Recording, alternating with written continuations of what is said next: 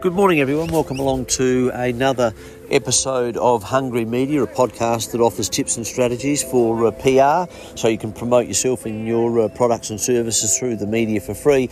And also I make observations as to how the media operates and the sorts of stories they do and how they do those stories. And some of those observations you may not necessarily agree with. That's all fine.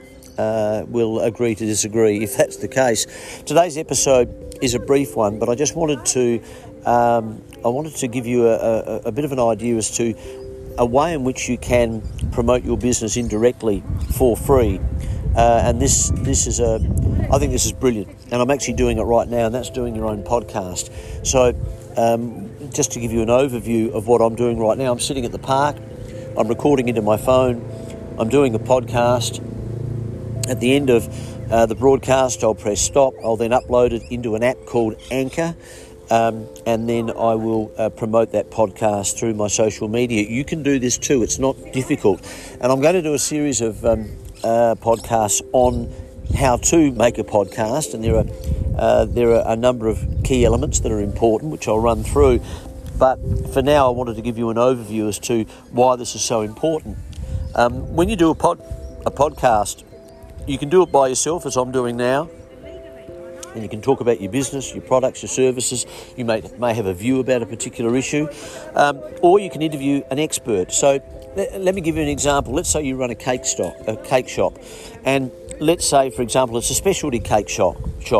What you can do is, it might be that, for example, you interview your chef or the person that makes these specialty cakes and talk about a particular recipe that people can make at home.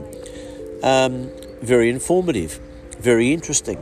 Now, what you're doing is you're offering value. You're offering great value to people. And sure, some people will make that cake themselves at home, but others will say, you know what, I don't want to do that. I want to come in and buy that cake from whatever your cake store's name is. So offering free advice and value is very important. When you're doing a podcast, you shouldn't be doing a podcast simply saying, hey, my name is Mark Aston, I run Media Insider, a media training company, please come and buy from me.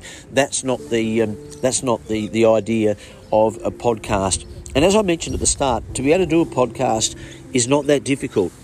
Yes, of course, you need to be able to talk. Yes, you need to be able to interview. Yes, you need to be able to get those guests.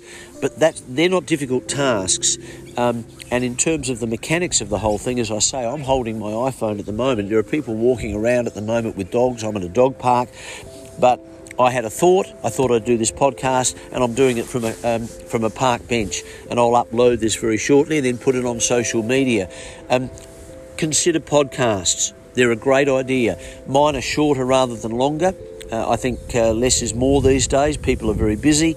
And make sure that you offer plenty of value. Have a wonderful day. And if you do want some more free PR tips, go to mediainsider.com.au, mediainsider.com.au. I've got a free webinar there that you can have a look at, plus two very, very comprehensive ebooks on PR and crisis management, and also a whole lot of my podcasts that I've been doing in recent months on Anchor, which covers so many topics. Have a wonderful day. Be safe.